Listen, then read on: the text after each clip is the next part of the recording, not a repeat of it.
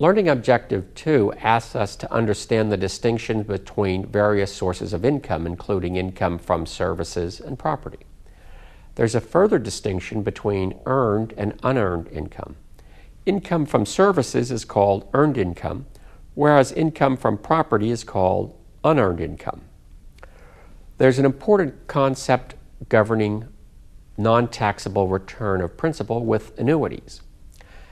Let's look at non-taxable return of principal, and we're going to examine that rule in the context of annuities.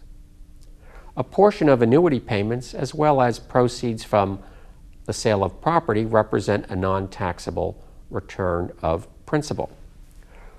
We know that an annuity is an investment paying a stream of equal payments over time, and we know that individuals purchase annuities as a means of having a reliable income stream during retirement.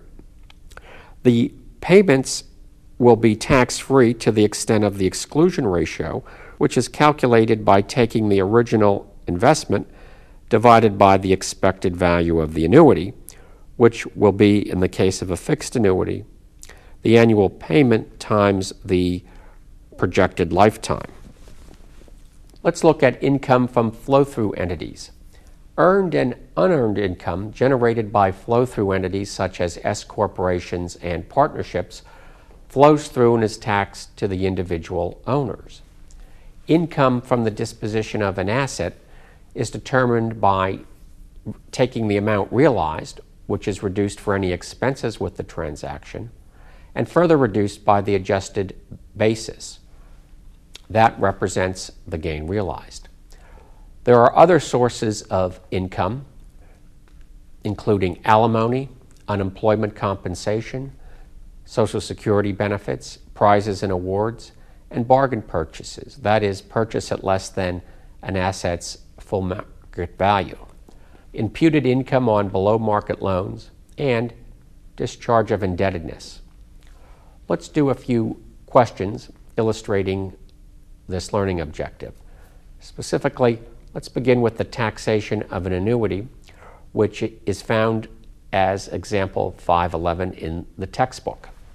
In this example, we have our taxpayer Graham, who's purchased an annuity from an insurance company that's going to pay her $10,000 a year for the next 15 years.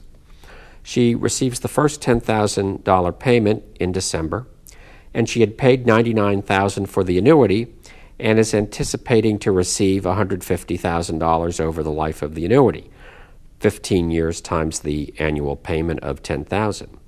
And we're asked to determine how much of that $10,000 payment should she include in gross income. Well, we know the investment in the contract is $99,000.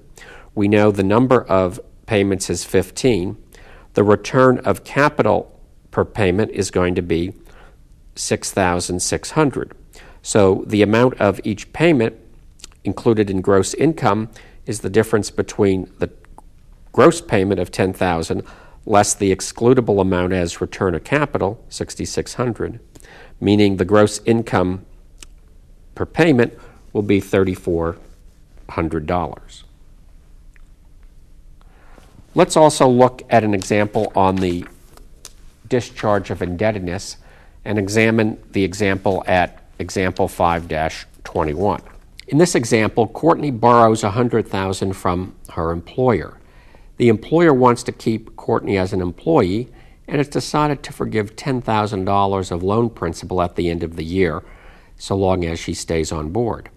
In December 31st of this year, the employer formally cancels that $10,000 of indebtedness. And we're asked how much of that debt relief is Courtney going to be required to include in gross income? And the answer is going to be all $10,000.